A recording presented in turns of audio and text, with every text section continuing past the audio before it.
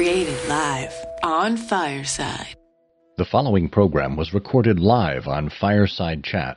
If you'd like to participate in these chats, join us every Thursday at noon Eastern Time at firesidechat.com/Scott Monty. Have you ever admired a leader and wondered just what it is that makes her who she is? How he came to embrace the things that advanced him? Welcome to Timeless Leadership, where we look at the principles that define success. This is a show for leaders at all stages of their careers who aspire to understand what it truly means to be a leader. And who is a leader? John Adams said, "If your actions inspire others to dream more, learn more, do more, and become more, you are a leader." Together, we'll explore key principles, not only in the sense of the fundamentals, but also in the ethical sense. The habits, character traits, and virtues that form the backbone of leadership. Principles that are just as relevant and essential in the 21st century as they were in the first century. This is Timeless Leadership. Hello and welcome to Timeless Leadership, where we explore principles and virtues that accompany successful and admirable leaders. I'm Scott Monty, and if you aren't yet subscribed to the Timeless and Timely newsletter, where I regularly write about these topics, please go ahead to scottmonty.com and check it out. This week we're talking about wisdom. Now, of the many topics related to leadership, this is probably the most heady. Philosophers since Socrates' time have been postulating about epistemology. From Socrates to Plato, from Plato to Aristotle, and then on through the ages. And throughout history, people have looked to leaders as fonts of wisdom. Sometimes the accolade is warranted, and sometimes it's a false promise. So why is wisdom important? And how is wisdom different from knowledge? Can we ever make a claim to have wisdom? And how can we recognize the wisdom in others? These are some of the questions ahead of us, along with others that you might like to add along the way. To enter into a conversation with Tom Morris is like stepping back into the agora of ancient Athens. Tom has become one of the most active public philosophers in the world due to his unusual ability to bring the greatest wisdom of the past into the challenges of the present. He's the author of over 30 groundbreaking books, including If Aristotle Ran General Motors, If Harry Potter Ran General Electric, Socrates in Silicon Valley, and, most recently, Plato's Lemonade Stand, as well as over a half-dozen novels.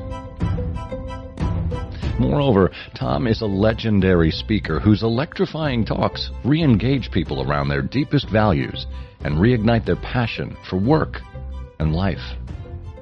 Performance, leadership, success, change, commitment. These are some of the attributes that come out of Tom's talks. Imagine the wisdom of Yoda, Gandalf, and Dumbledore all rolled together and linked to the spirit and energy of the world's most winning athletic coaches. Stir in the unexpected humor of a Jerry Seinfeld or Jimmy Fallon, and now you've got an idea of what Tom's audiences experience. Tom Morris, welcome to Timeless Leadership. Hey, I'm glad to be here, Scott. I'm a first-timer here on Fireside, but I'll follow you anywhere you go. Oh, you're very kind. You're very kind, Tom. Well, we have had lots of interesting discussions here on various interview shows. I know Joe Jaffe has his regular show. You and I pop on there. We have these discussions. But for those not familiar, what is a public philosopher? It's a good question. You know, an unemployed person, most folks would think, I was a professor at Notre Dame for 15 years, and I thought I was going to be in the classroom all my life. It was a great place. I loved being there, but some business groups gave me a call and said, "Look, did the great philosophers have anything to say about ethics in everyday life?" Or another guy called a Buick dealer, and he said, we have this Midwest Regional Buick and Oldsmobile Dealers Association meeting every year, and we have motivational speakers, and they always say about the same thing, set goals, believe in yourself, you can do it. He said, did the great philosophers have anything to say about success? And I said, well, I don't know. Let me look into it. So before you know it, I was speaking to this group of Oldsmobile and Buick dealers, and they went nuts. And they told their friends, and I got other invitations. So pretty soon, before you know it, I was going all over the world, speaking to every kind of group you could imagine about the wisdom of the ages. My wife would pick me up from the airport from a speech. She would take me to Philosophy 101. I'd teach class, have lunch, teach another class. She'd take me back to the airport. It got really crazy. And so at a certain point, I said to myself, you know what? There hasn't been a public philosopher unattached to a university, just out where people are, since Ralph Waldo Emerson 150 years ago. Maybe it's time to do that. So I guess I was the first person ever to resign a position as a full professor of philosophy at a great place like Notre Dame and just set up shop as a philosopher and hope that people would find me. And that was 26 years ago now. Wow. Well, what a story. Now, this is interesting because you don't often think of businesses sitting back and saying, what we need on staff, or what we need at our next meeting? We need a philosopher here. Yeah. Yeah. Words never uttered in all of human history, right? So you do wonder. It's funny because for the first 5 or 6 years, it was all word of mouth and people were just calling me up and, our CEOs heard about you. Could you come and give us a talk? And then speakers bureaus started calling. Our clients are asking for you. Who are you?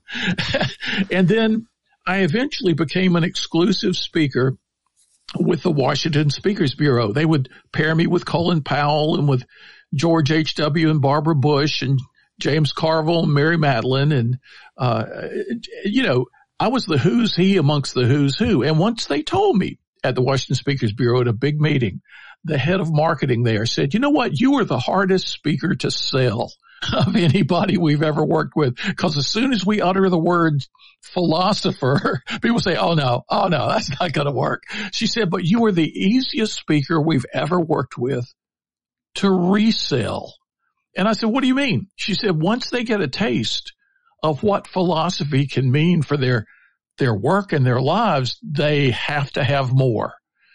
And she said, do you realize that a company that hired you 3 years ago, they've hired you 43 more times in the past 3 years? Wow. And I said, no, I didn't realize that. So Scott, that's the wild thing. If you just ask in a business meeting, hey, do you think we need a philosopher to come by? Most people are going to say, what? But once people are exposed to what philosophy actually involves, they get really excited.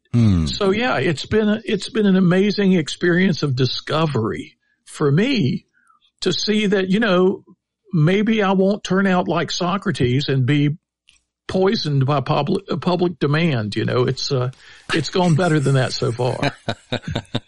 I always think of the immortal words of Socrates. I drank what? Right. Well, you have in me a long ago classics major, so we are somewhat kindred spirits here, Tom. I am not as adept at philosophy as you. I got just enough to be dangerous. So, but it's interesting to me to hear about how leaders respond to this notion of, we've got a philosopher available, and then how they consume it. Because philosophy, or when you're talking to them about, I'll come in and address you about ethics or about practical wisdom, or common sense even. Yeah. Everyone is probably attuned to say, well, look, I have ethics. I have wisdom. I have common sense. What do I need someone else to come in and talk to me about it for? So how do you address that? How do you overcome that natural disinclination outside of actually just getting in front of them and proving it to them by your talk? Sure. Well, it's a funny thing. Every business, whether they make a product or provide a service, every business is really in the human nature business, because they're only going to be as good as the people in their company are. And ultimately motivating human beings to feel their best, to be their best, to do their best each and every day is the job of any leader. And when I can explain, the great philosophers I consult aren't the ones who asked crazy questions about obvious truths, like how do we know we exist? The kind of thing you get in Philosophy 101 too often in universities these days. But they ask questions about what motivates people deeply to be and do their best. What is success? What is fulfillment? What is excellence? And if you can help people think clearly about these things and think a little more deeply about these things than they're accustomed to, then they can make new things happen. So it's funny because one financial services company had me come back and speak to their people. I think it was 68 times. And my joke used to be, well, their financial services company, they're not going to be wasting their money if they don't think, philosophy is doing them any good. So they were investing in their people every time they brought me in to tackle a subject. It could be excellence. It could be success. It could be how to deal with difficult change. It could be how to break down walls and build something new in their company, getting people to talk to each other who had never talked to each other before. It could be about partnership and collaboration. Scott, whatever I was asked to speak on, I never said, well, I'm not the guy for that. That's not my specialty. You're calling the wrong guy. Call somebody else. I would say, okay, let me look into it. So as a result, and this all started about 30 years ago, believe it or not. And as a result, I sort of rediscovered the forgotten side of philosophy, the practical side of philosophy. Because in most university settings, you get the theoretical side of philosophy, epistemology and metaphysics and logic and stuff like that. Look at the popularity of books about the Stoics right now. When I got started, nobody was writing about the Stoics. Nobody was reading about the Stoic philosophers of ancient Greece and Rome. In fact, 100 years ago, every educated person knew about the Stoics. But then 100 years had transpired where philosophy took a turn in a very technical direction, kind of in imitation of the natural sciences, very, numbered propositions on the blackboard, extremely complicated arguments for and against some position, but falling away from the topics that philosophers used to talk about, success and anger and happiness and how to deal with disappointment and how to work well with other people. In your classics major, you will have studied a lot of the early practical philosophers. And it's funny that I was thrust into kind of rediscovering all this at a time when I couldn't call up anybody and say, hey, how do I be a public philosopher? How did you do it? Because really nobody else was doing it. Wow. Well, that's a brave step to take, Tom. I mean, you talked about stepping away from the academic world and kind of going out here on your own. This is it's impressive. So, what do you attribute this recent rise of interest, particularly in Stoic philosophy, to? Mm-hmm. Well, it's interesting. The new fascination with Stoic philosophy, I think, began at about the time of the Great Recession, our financial meltdown of a few years ago, where people felt really out of control. They couldn't control their circumstances. They couldn't control what was happening in the economy. They felt a new fragility of their jobs and their lives, and they heard that maybe there were these ancient philosophers who talked about this. I mean, I wrote a book called The Stoic Art of Living that was kind of way ahead of this new trend of interest in the Stoics. And some people had read that book and said, wow, the Stoics talked all about how to turn your attention to the things you can control rather than worrying all the time about things you can't control. Maybe I should look into this. So at a time of great vulnerability in our economy and in our culture, people started discovering or rediscovering these philosophers who talked about the inner resources we need to bring to situations of outer uncertainty and what a difference this can make. Yeah, I think that's human nature, isn't it? I mean, we all look to control as much as we can. And particularly, look, over the last year where there's been so much that's been out of control, out of our own control. Right. You know, we look for these kinds of instances. And it really comes from looking within, doesn't it? It does, yeah. And to me, that's where a lot of this exploration, at least in early philosophy, began, with the exploration of wisdom. You know, where do we look for wisdom? And now we're looking for wisdom in all kinds of places. So what role does wisdom play in the art of leadership? You know, that's a great question. Because you would think that it would have always been the number one topic for leadership development, right? Because who wants a foolish leader? All right. And we all want wise leaders. And when we look around the world, it doesn't look like we have a lot, you know, so it should be a topic at the center of everyone's attention. But a lot of people, you know, wisdom is one of these words. When you hear it, you kind of think you know what it means, right? But when you really undergo some Socratic questioning, you know, what exactly is wisdom? It's hard for most people to say. You know, I would have said a long time ago, if asked, because people used to ask me, what is philosophy? And I would do the etymological thing, right? I would say, well, the word philosophy comes from two Greek root words, philo and sophia, love of, wisdom. And I would say to people, you know, an object of love is an interesting thing. When you lack it, you pursue it. When you have it, you embrace it.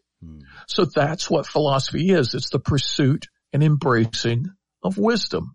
And they would say, well, what is wisdom? And I would say, okay, a long time ago, I would say it's insight for living.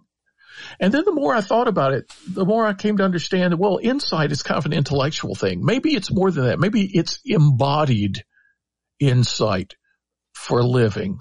And by embodied, I mean, the wise person doesn't just have healthy thoughts. They have healthy emotions and attitudes. They have healthy perspectives, habits. They have healthy choices and actions. So they embody, there's this thing, insight for living, that a wise person embodies. Now, not perfectly, and the ancients had to struggle with this because the Stoics had this idea of the sage, and in Asia, Confucius had this idea of the gentleman as almost a perfect ideal. So if you had any flaw in you whatsoever, well, you weren't really a sage. You weren't really a gentleman. You didn't really embody virtue. And there was this ancient idea of the unity of the virtues. You couldn't have one unless you had all. But as soon as we think about that, I mean, I really feel drawn to that view. But I've known people who were courageous. They had that virtue, and they weren't particularly humble. They didn't seem to have that virtue. So, you know, this ideal of perfection, you either have them all or you don't have any. You're either completely courageous or not at all. No, maybe it's something it's more like a spectrum. It's not like a light switch on or off. It's more like a dimmer switch, right? You can grow in the direction of, perceptiveness, in the direction of courageousness, in the direction of honesty, in the direction of prudence.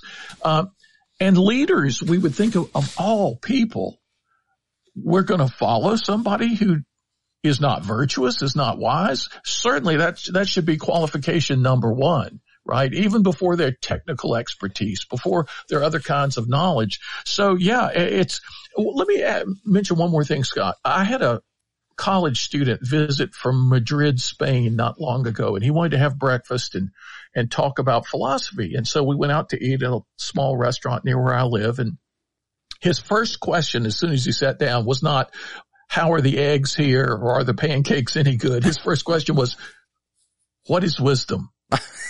He got right to the point, right? So we're sitting down. I don't even have my napkin up yet. He says, what is wisdom?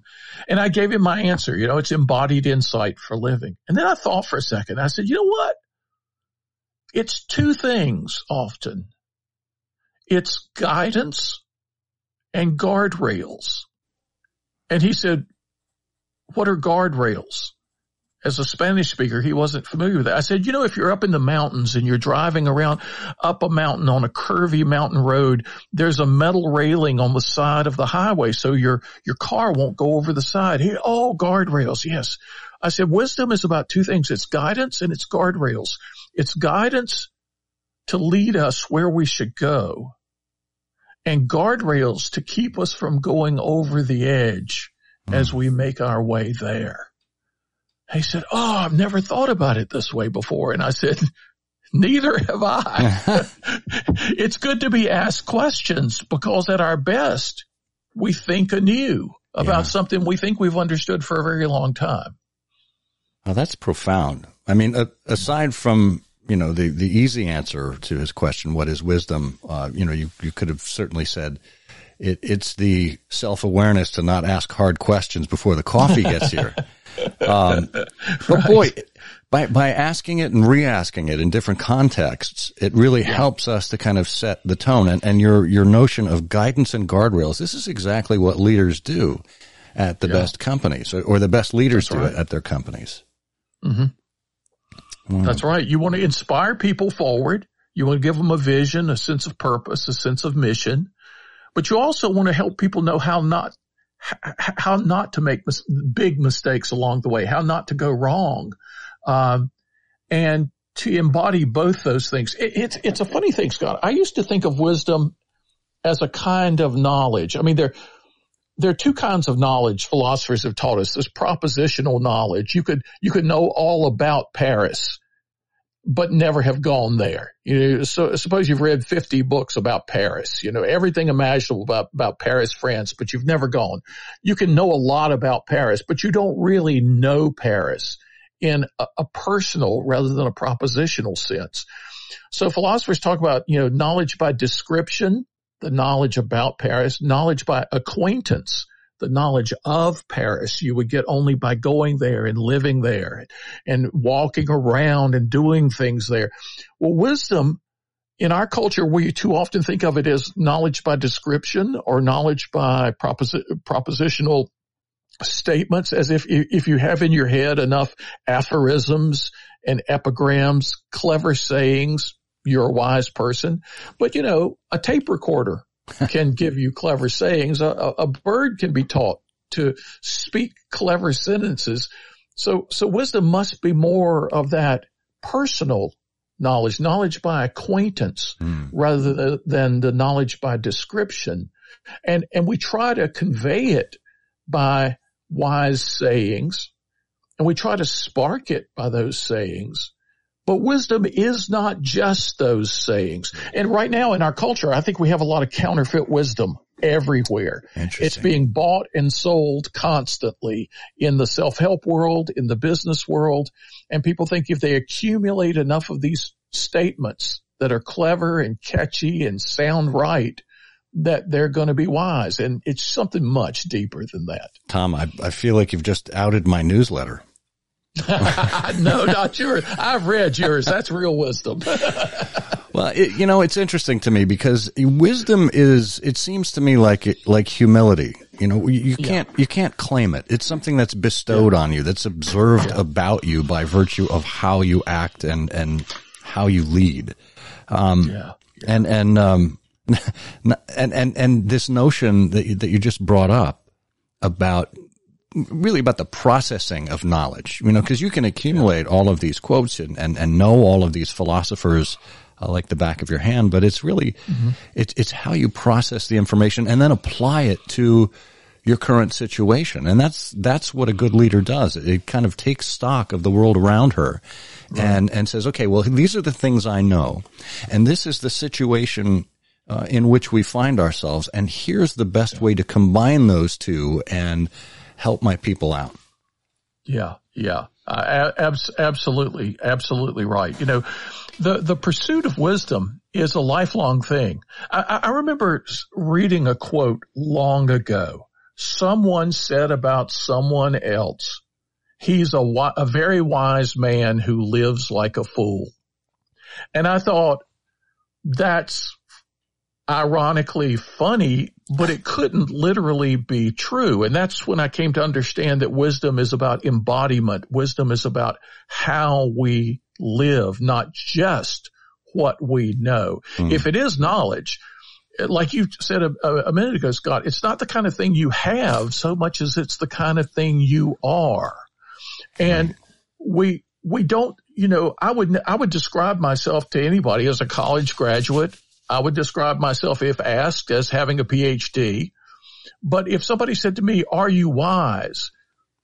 I kind of understand why the Stoics had this concept of the sage, and they didn't think they qualified themselves, right? Because if you're wise at all, you have enough humility not to claim to be so. Right. And so that's kind of an irony for the workplace, right? Like, I'm going to come out and I'm going to sell wisdom to General Motors or the Ford Motor Company. Yeah, come to me. I'm wise, and I'll help you be that as well. It's not that kind of a fungible possession, right? I can't just give it to somebody else for a fee. So when people have hired me to speak, I've always said, look, I'm going to bring you the wisdom of the ages. I'm not going to bring you my wisdom because it's still a work in process. Yeah. But I'm going to bring you the wisdom of the ages as filtered through what I know and what I see around me in the world and what I see the need to be. And I've always wished, and I've said this in some of my talks around the world, I've given over 1,200 philosophy presentations, and I've often said I wish I could have a gigantic banner all the way across the stage behind me that says in huge letters, I could be wrong. Because this is just my effort, just like Socrates, just like Plato, just like Aristotle. They were making it up as they went along, trying their best. But Emerson once pointed out, we treat them as if they are infallible oracles. No, they're just very smart people who can help us grapple with these issues that matter so deeply ourselves. And the more leaders who will try to grapple with wisdom, and not just CEOs, not just, the chairman or the founder, but everybody in leadership positions. Yeah. I think it would be a vaccination against so many mistakes that we see made in the business world, in the political world right now. If people could just consult the wisdom of the ages. For new perspectives. Well, it's hard, Tom, because, people don't have a good recollection of what happened last year, let alone what happened 3,000 years ago. It's very true. And this is something, that my personal crusade is to help people understand inspirations from literature and philosophy and history. And there's so much knowledge and learning that's been bound up that we can get a jump ahead of the competition simply by being aware of other people's mistakes and avoiding those as we move forward. That's right. We don't have to make it all up from scratch, right? We don't have to think of our lives, our careers, our businesses as starting with the quintessential blank canvas. There's plenty of stuff. It's almost like the great philosophers of the past have left us a treasure trove of wisdom. It's almost like they've endowed us with a gigantic bank account, but we refuse to write checks on that account. Right. We're just going to try to, make it all up ourselves. Yeah. Or we've forgotten our PIN at the ATM. Right. Same kind of thing. Tom, you mentioned before the 7 C's of success. Oh, yeah. Can you outline what those are for us? Well, that's what I discovered in response to the Buick and Oldsmobile guy. He wanted something deeper on success. So I got to work. I got busy. I got busy in world wisdom literature. And I want to tell you, Scott, the last thing I expected was to discover in the Greeks, the Romans, the Chinese, in India, across the world, the same ideas about success. Beneath all the cultural differences, there's this amazing convergence of great minds through the centuries around a few ideas. And it didn't take me long. I was reading probably the most I've ever read in a short period of time for about 6 months. And I discovered 7 universal conditions for success. For any challenge, whether you face it alone or you're doing it as a team with other people, these 7 conditions apply. And I'll just mention each really briefly. In any challenging situation, with any relationship, with any opportunity, with any challenge, we need first and foremost a clear conception of what we want to see happen in that situation. We need a vivid vision, a goal clearly imagined, a mental conception, a clear conception. Aristotle used words like telos, the end, the target, the bullseye. We need to bring, number 2, a strong confidence to our pursuit of that goal. I've learned from championship athletes a really interesting lesson. Most people look to their circumstances to give them confidence. The championship athletes I've met have told me they have to bring their confidence to their circumstances. It's a very interesting reversal of perspective. So we need a clear conception of what we want to see happen. We need a strong confidence that we can attain the goal we've set for ourselves. We need a focused concentration on what it's going to take. How do I break it down? If I want to be a certain place 6 months from now, where do I have to be 2 months from now? How about 2 weeks from now? What can I be doing today and tomorrow? Daunting goals become manageable objectives as we divide and conquer. So that's number 3, a focused concentration. Number 4, we need a stubborn consistency in pursuing our vision. The word consistency comes from 2 Latin root words that just mean stand together. Do our actions stand together with our words? Do the people on our team stand together, or are we pulling apart? We need consistency. We need, number 5, an emotional commitment to the importance of what we're doing. There's a lot of literature recently about resilience, about grit. That all comes from an emotional commitment to the importance of what we're doing, which has to do with our purpose, our vision, our mission, our emotional buy-in. We don't talk about the emotional side of things enough in modern day business. We need an emotional commitment. Number 6, we need a good character to guide us and keep us on a proper course. Again, guardrails as well as guidance. And number 7, the last one, and for some people the hardest, we need a capacity to enjoy the process along the way. Anything that can be enjoyed, we need to relish it. We need to really love it. Now, there are going to be days where there are just tough things going on. You can't enjoy this day. You can't enjoy it. Well, wait, there may be something about the day you can enjoy. Number 7 doesn't say enjoy everything. It says cultivate a capacity to enjoy the process, because the process will give you the results. Too many people wait to enjoy the results, but they never get the results because they haven't learned to love the process. So those 7 conditions of success: clear conception, a strong confidence, a focused concentration, a stubborn consistency, an emotional commitment, a good character, a capacity to enjoy.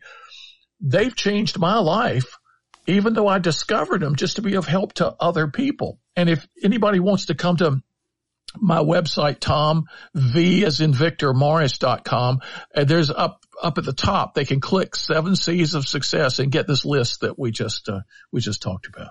That's fantastic, Tom. And I can't tell you how much I was smiling while you were saying that. You couldn't see me. But a lot of these 7 C's that you mentioned actually found their way into this little card that we used to get as employees of Ford Motor Company. Oh. It was the one Ford plan was on one side, and then on the reverse was expected behaviors. And there were 4 sections for expected behaviors, and it was an acronym that's spelled out FORD. And F was foster functional and technical excellence.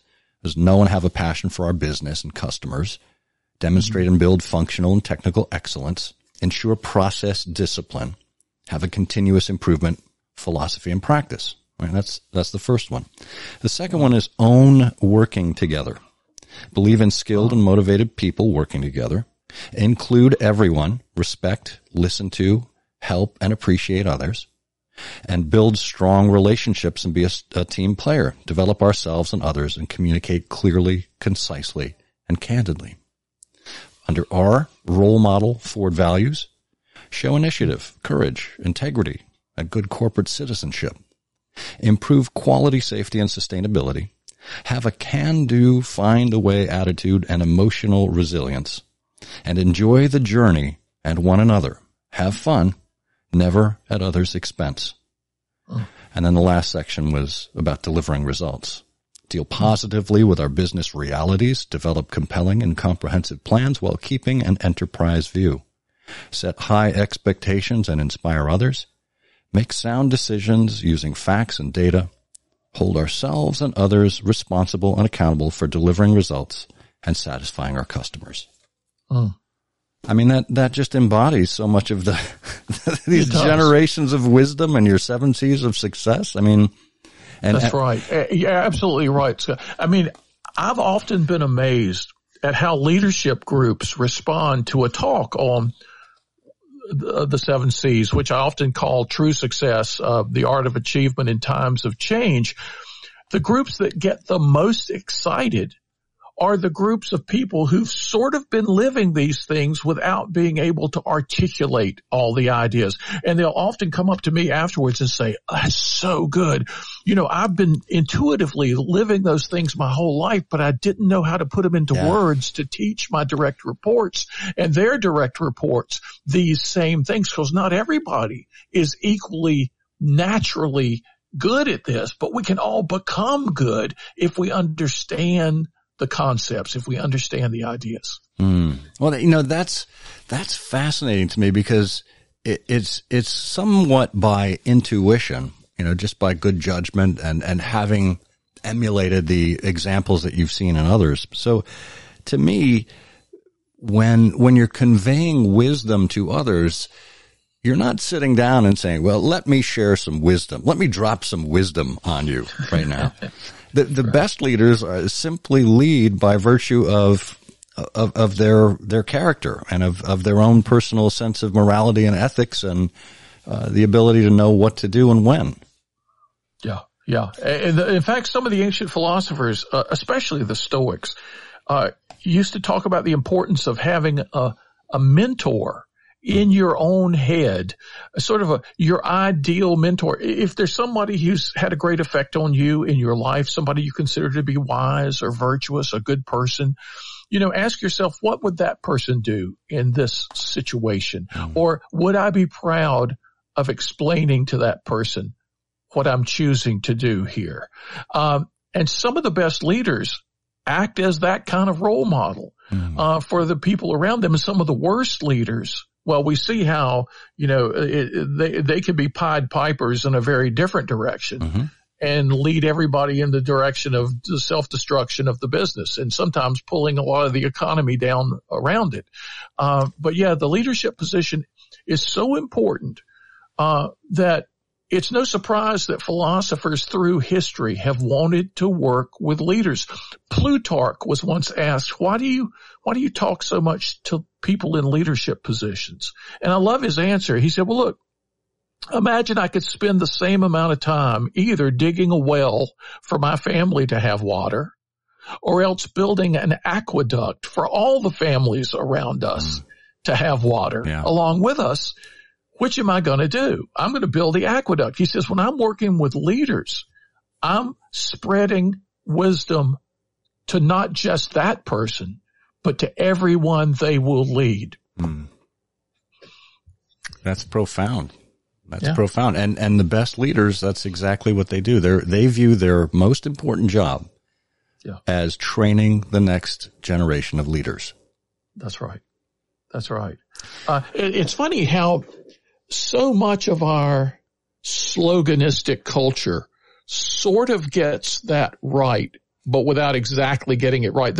Earlier today, I was taking my dogs for a walk, and I was thinking about the fact that I had seen on social media somewhere a statement to the effect, leaders don't cultivate followers, they cultivate other leaders. And I thought, wait a minute, maybe that's being presented as a false choice. Don't they have to first cultivate followers in order to grow those followers into fellow leaders? So it's not an either or, right? It's a both and. Yeah. But we have these little slogans that are catchy sayings. And if we really absorb the catchy slogans, we can get part of the formula wrong. Yes, leaders cultivate other leaders, but it's not that they don't cultivate followers. It's that they have to have followers and cultivate these followers to be fertile soil, to be open, to be eager in order to become leaders themselves. Yeah, that's interesting, because and it dovetails with a thought I just had, and that is some leaders maybe, lacking wisdom, but certainly not lacking in the ability to get people to follow them. That Pied Piper mentality right. you were mentioning. What they have is the power of charisma, and when exposed to wisdom versus charisma, and kind of where we are as a public right now, either as employees or as citizens or as members of a family. How do you see the role of wisdom and charisma kind of playing hand in hand? Yeah, you can have certainly one without the other. And that's when charisma is at its most dangerous, when it's operating without wisdom. And how does it operate? Well, there are very charismatic people who are pure manipulators. They learn how to manipulate others through those other people's fears, through their desires, through their prejudices, through their misunderstandings. They know every note to play to create the song that's going to lure everybody in their direction. And they do it with energy. They sometimes do it with humor. They sometimes do it outrageously. They attract attention. And that's charisma without wisdom. Now, wisdom without charisma can be a very small, quiet voice. And it sometimes takes one to know one. The wise person will attract other wise people. You have to have at least a shred of wisdom in your own soul to recognize greater wisdom in another and be attracted to it. But when you can combine these two things, the wise person who has an energy flowing through them that's often described as charismatic, the person who has judgment and perspective and balance and who bases everything they do on truth and goodness and beauty and unity, but allows the energy of the universe to flow through them in a positive direction. That's where you combine the two things and you have the possibility of truly great things being accomplished. My gosh, you do sound like Yoda. Yeah, except I do everything in a grammatically proper order. There you go. Well, what you were just saying there, it reminds me of a passage from an old Sherlock Holmes story, where Conan Doyle wrote, "Mediocrity knows nothing higher than itself, but talent instantly recognizes genius." Yeah, there you go. Absolutely right. And we all come into this world as children, exploring the world and open to everything. And it's hard to explore for very long without catching some bits of wisdom, which then gives you a basis on which to recognize and learn more.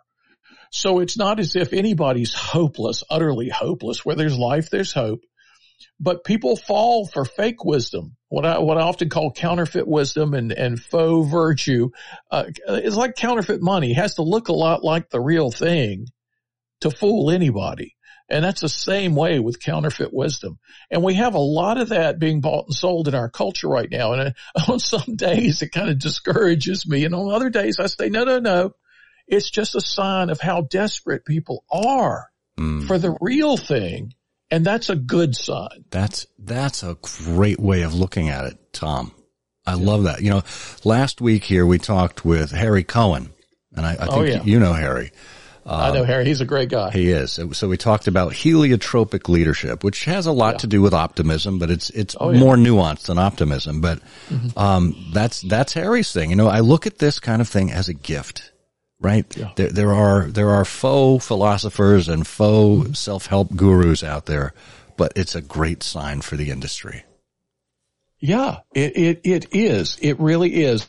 Now, it's sort of heartbreaking when you hear of some best-selling author, some advice guru, when you hear from people who know this person one-on-one, and they use various parts of the anatomy to describe this person. And I asked a speaker's agent not long ago about a very well-known character, and I heard the words "worst person alive," and I thought, really, it's a sad thing when you know that there are folks out there, wolves in sheep's clothing, the old expression, right? Yeah. But there have always been charlatans, there have always been con men, and there have always been the real deal. The people who are truly wise, whether it's somebody's grandmother, they grew up, often say to people, have you ever had a wise person in your life? Yes, my grandmother is often an answer. That's true. Yeah. And so for too much of human history, those grandmothers' words of wisdom were not written down. We have the grandfathers, but we don't have enough of the grandmothers. And hopefully in our time, we're reversing that. We have many more wise women writing down what they've learned, trying to pass along what they've learned. And it's a wonderful thing. Yeah. Everyone's grandmother seems to have said, you have 2 ears and 1 mouth. Use them in that proportion. And I found out, doing a little research, that was actually said by Socrates. So we get it from Epictetus, we get it from Socrates, but actually I think we get it from both their grandmothers. See, there you go. It's the grandmother effect again. But Tom, that leads me to the natural question. Does wisdom require reaching a certain age? In other words, are age and wisdom necessarily a thing that have to happen together? I've known a lot of wise old people, and I've known a lot of foolish older people. I would say there is a correlation between age and experience, and there's a correlation between experience and wisdom. So experience provides what philosophers would call a necessary but not sufficient condition for wisdom. It's up to us how we use that experience. I like to say, I live at this point in my life, I'm 69 years old, just turned 69 a week ago, and I say I live perched high atop a mountain of my own mistakes from which I can see far. So I've used my mistakes, I've used my experiences to develop wisdom. Not everybody does that, but we can occasionally come across a 15-year-old, a 12-year-old, an 8-year-old who seems to have a very wise perspective. They've used even their limited experience to spin it into the gold of wisdom. Yeah. We can all do that. Whatever stage of life we're at, we can all do that. But too few people take the time required. Yeah. Well, that's just it, Tom. I've been told by a number of people that I am an old soul, and that I've perpetually been about 67 years old since my teenage years. Well, we have Justin here who would like to participate. Justin, welcome to Timeless Leadership. Hi, Scott. Hi, Tom. Thanks so much for inviting me up, and thanks for this conversation. I find it fascinating, and My question, or I guess interjection of this idea, is looking at talking about wisdom versus talking with wisdom. And I find this conversation so far has been a combination of both of those. But as apps like this that I'm currently on and others happen, I find there's a lot of talking about wisdom or talking about philosophers, but where, like, I don't know if people realize that talking about wisdom is not the same as talking with or living with wisdom. Yeah. And I'm curious to hear your thoughts on that. Yeah, that's a very astute comment, Justin. You're so right.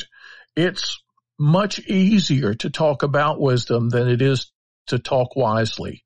It's much easier to talk about philosophers or about philosophy than it is to be philosophical yourself. I even knew people when I did graduate school at Yale for 6 years in 2 different departments, philosophy and religious studies. And I was shocked to discover that there are people who get a PhD in theology in order to avoid spiritual questions in their own lives. There are people who get a PhD in philosophy in order to avoid the hard work of becoming wise. It's much easier to just be able to list what Seneca said. Here's what Marcus Aurelius said. Here's what Epictetus said. Oh, and Confucius said something much like that. That's easy. What's hard is digging deep in the resources of your own life and your own experience and coming to grips with your vulnerabilities, with your flaws, with your weaknesses, as well as your strengths, with being able to say, man, I messed up there big time, and here's what I've learned from it. So you're absolutely right. To talk about wisdom is much easier than to talk with wisdom about any given topic. And for me as a philosopher, as soon as I realized the difference in graduate school, I said, I can never let the study be a substitute for the practice of wisdom. I love that, Tom. And Justin, your point is so well taken, particularly in our digitally saturated age.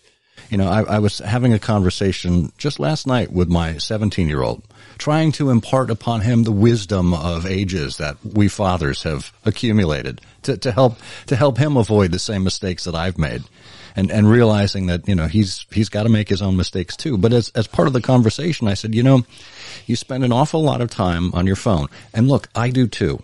I think we all have screen fatigue right about now, particularly after a year of the pandemic. And when we spend such time doom scrolling and commenting and trolling and doing all of these inane things that require less thought than a millisecond, we're avoiding the kind of introspection and reflectiveness that we once had. And look, our parents, our grandparents probably said the same thing about television and radio before us. You can guarantee that back in Gutenberg's time, people were saying that about books. That this takes us away from the self-reflection that's so important. But I think it's absolutely essential, particularly now, to set some time aside. I tell this to leaders all the time. Find some time to reflect, to be self-aware, and to understand, you know, where the improvement may lie. And Tom, that's your mountain of mistakes. There it is. Not everyone takes the time. People are running from their mountains of mistakes. Yeah, I'm just impressed that you know, our conversation partner here, Justin. I'm impressed with you, man, that you saw this, that you recognize this, because it seems to be a rare person these days who will use social media and come away saying what you said, you know, noticing the difference between people just kind of tossing around ideas about wisdom, ideas about meaning, ideas about life, and people who actually seem to embody these ideas. And even if very imperfectly, who are at least struggling with the right stuff. You know, I mean, I remember when I first learned to play tennis, that I read books about it first and thought I knew a lot about how to play tennis before I ever walked onto a tennis court. And boy, a different experience that was, right? And it's the same thing with wisdom, right? You can read about it endlessly, but it's walking onto the court, holding a racket and picking up a ball. All of a sudden, everything gets real. Yeah. Well, and look, that's why it's so fun to have these kinds of discussions, because we don't get this level of thoughtfulness and discourse on a platform like Twitter, for example. Yeah, that's true. It's far too rare. And it's interesting what we said about age and wisdom. I knew a guy once, Roland Bainton. He was the most famous historian of the Christian church alive in his time. And I knew him when he was about 90 years old. I was at a dinner party once with him and a bunch of people, very prominent people. I was lucky as a graduate student to be invited to this dinner. We had a Muppet there from Jim Henson's workshop, and the Muppeteer, they were having dinner with us at the table, and the Muppet was at the table. And Roland Bainton was having the funniest conversation I ever heard with the Muppet. So here's this 90-year-old scholar, and he and the Muppet are just going on and on about stuff, and it was hilariously funny. I was reminded of a podcast I heard the other day, a professor at University of California, Berkeley, who says that children explore, we exploit. We need to learn to explore once more. The adult mindset, we need to get back that beginner's mind that the Zen folks talk about and live that anew. And then no matter how old we are, we can learn. Well, that is so true, because you think about how a child approaches life. They're always asking why. Yeah. And that's a wonderful management technique, is if you can get through, 3 to 4 to 5 levels of why, you can really drill down to help someone understand, well, why they've dug in on this particular thing, or why they're pursuing a particular project, or why they even chose to be part of your company. It's a great exercise. Now, Tom, I've got to ask this question, because I have to imagine everyone listening here is thinking the same thing. At that dinner, which Muppet was it? It was the one who never made it onto TV. That's why he was hanging out with philosophers and theologians. That's great. He was like a Captain America or something. I'd never seen him before, but he was hilariously funny, and they were actually talking ideas, and everybody else was saying, I can't believe Roland Bainton is talking to a hand puppet, Well, in some cases it might have been a more elucidating conversation than with some corporate titans. So yes, absolutely. Maybe I should bring a Muppet with me to my next corporate dinner, right? There you go. Justin, anything else before we let you go? Yes. As you were talking about the beginner's mindset, and I think as Tom, you mentioned that quote about exploring, and I find exploration incredibly valuable. And lately I've been thinking about the Dunning-Kruger effect. And for those that aren't aware, basically looking at our level of confidence in something as compared to our level of experience with something. And immediately we, shoot up with a ton of confidence in the beginning, and we're like, yes, we know everything. And then as we get a little bit more knowledge, we kind of fall back down and like, oh, maybe I don't know everything. And then eventually dipping all the way back down until like I know nothing, before coming back up to, okay, well, I'm gaining more confidence as I get more experience, and it kind of balances out. I think the issue is the beginner's mindset. We go, yes, I know everything. But then the reason we stop exploring, or at least for myself, I used to do this, is because that despair comes in, that, man, I didn't realize what I didn't know. And we don't like that feeling. So we stop going further. And I think becoming comfortable with that and recognizing that as you feel despair, as you aren't confident in something, pushing through that, because that's part of you gaining knowledge, feeling that despair. Just as you were talking about that exploration, that kind of came up within me. That's a great insight, Justin. I mean, the hills and valleys of progression, with every skilled behavior, There are going to be plateaus. There are going to be times where you think you're falling backward. There's not always going to be that positive incremental growth higher and higher and higher.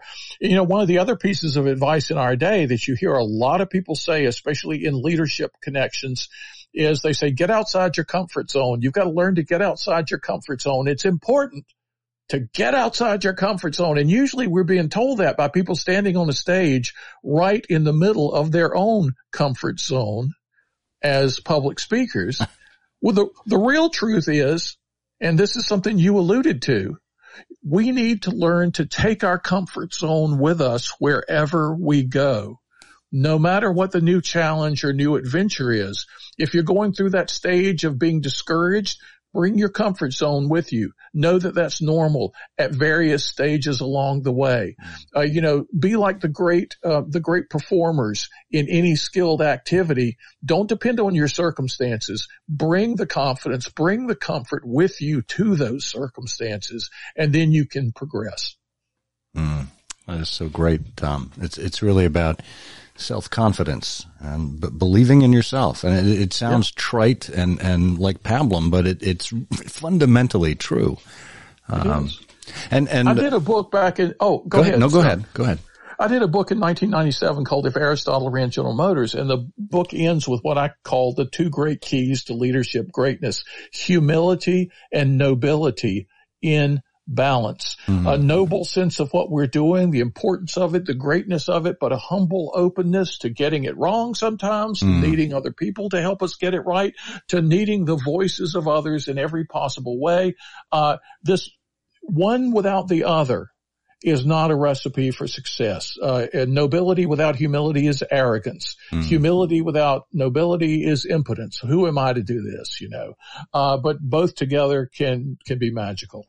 Tom, this is wonderful. It hits on our interview from 2 weeks ago with Marilyn Gist, who talked about leader humility and this notion of the absence of arrogance, or certainly the balance. And one thing that she brought out with respect to leader humility was recognizing the dignity of others.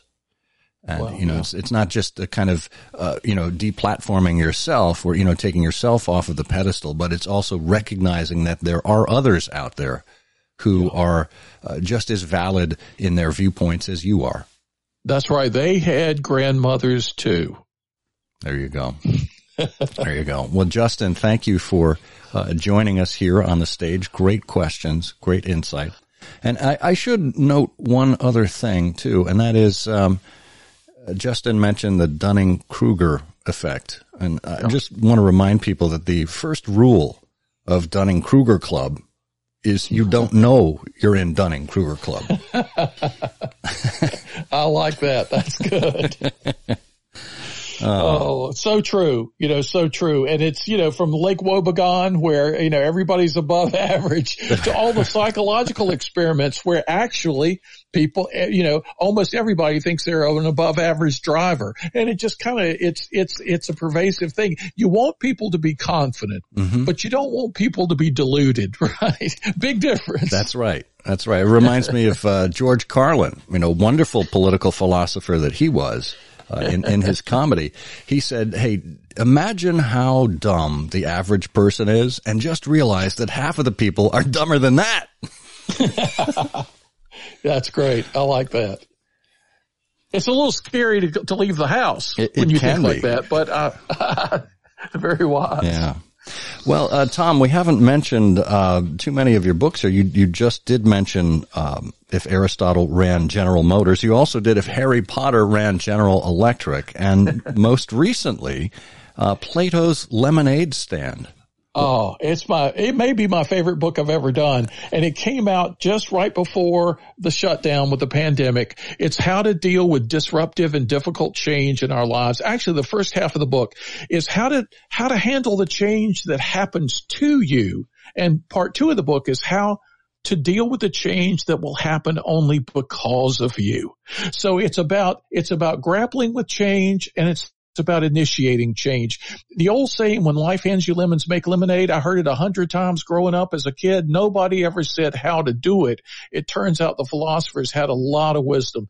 that book I'd love it if everybody gets to see Plato's Lemonade Stand, because it's full of funny stories. It's full of the wisdom of the philosophers, and it's changed my own life. I wrote it over a 15-year period. I wrote it 25 different times, 6 different titles. I finally got it right, and that's the version you can get on Amazon. Wow. Wow, that's impressive. So it's got to be good. I mean, it's handcrafted lemonade over a 15-year period. It's vintage. That's right. No calories, but great taste. There you go. Well, Tom Morris, you can find all of his books at tomvmorris.com, and of course on Amazon and wherever fine books are sold. Tom, thank you so much for joining us here on Timeless Leadership and imparting your wisdom on all of us.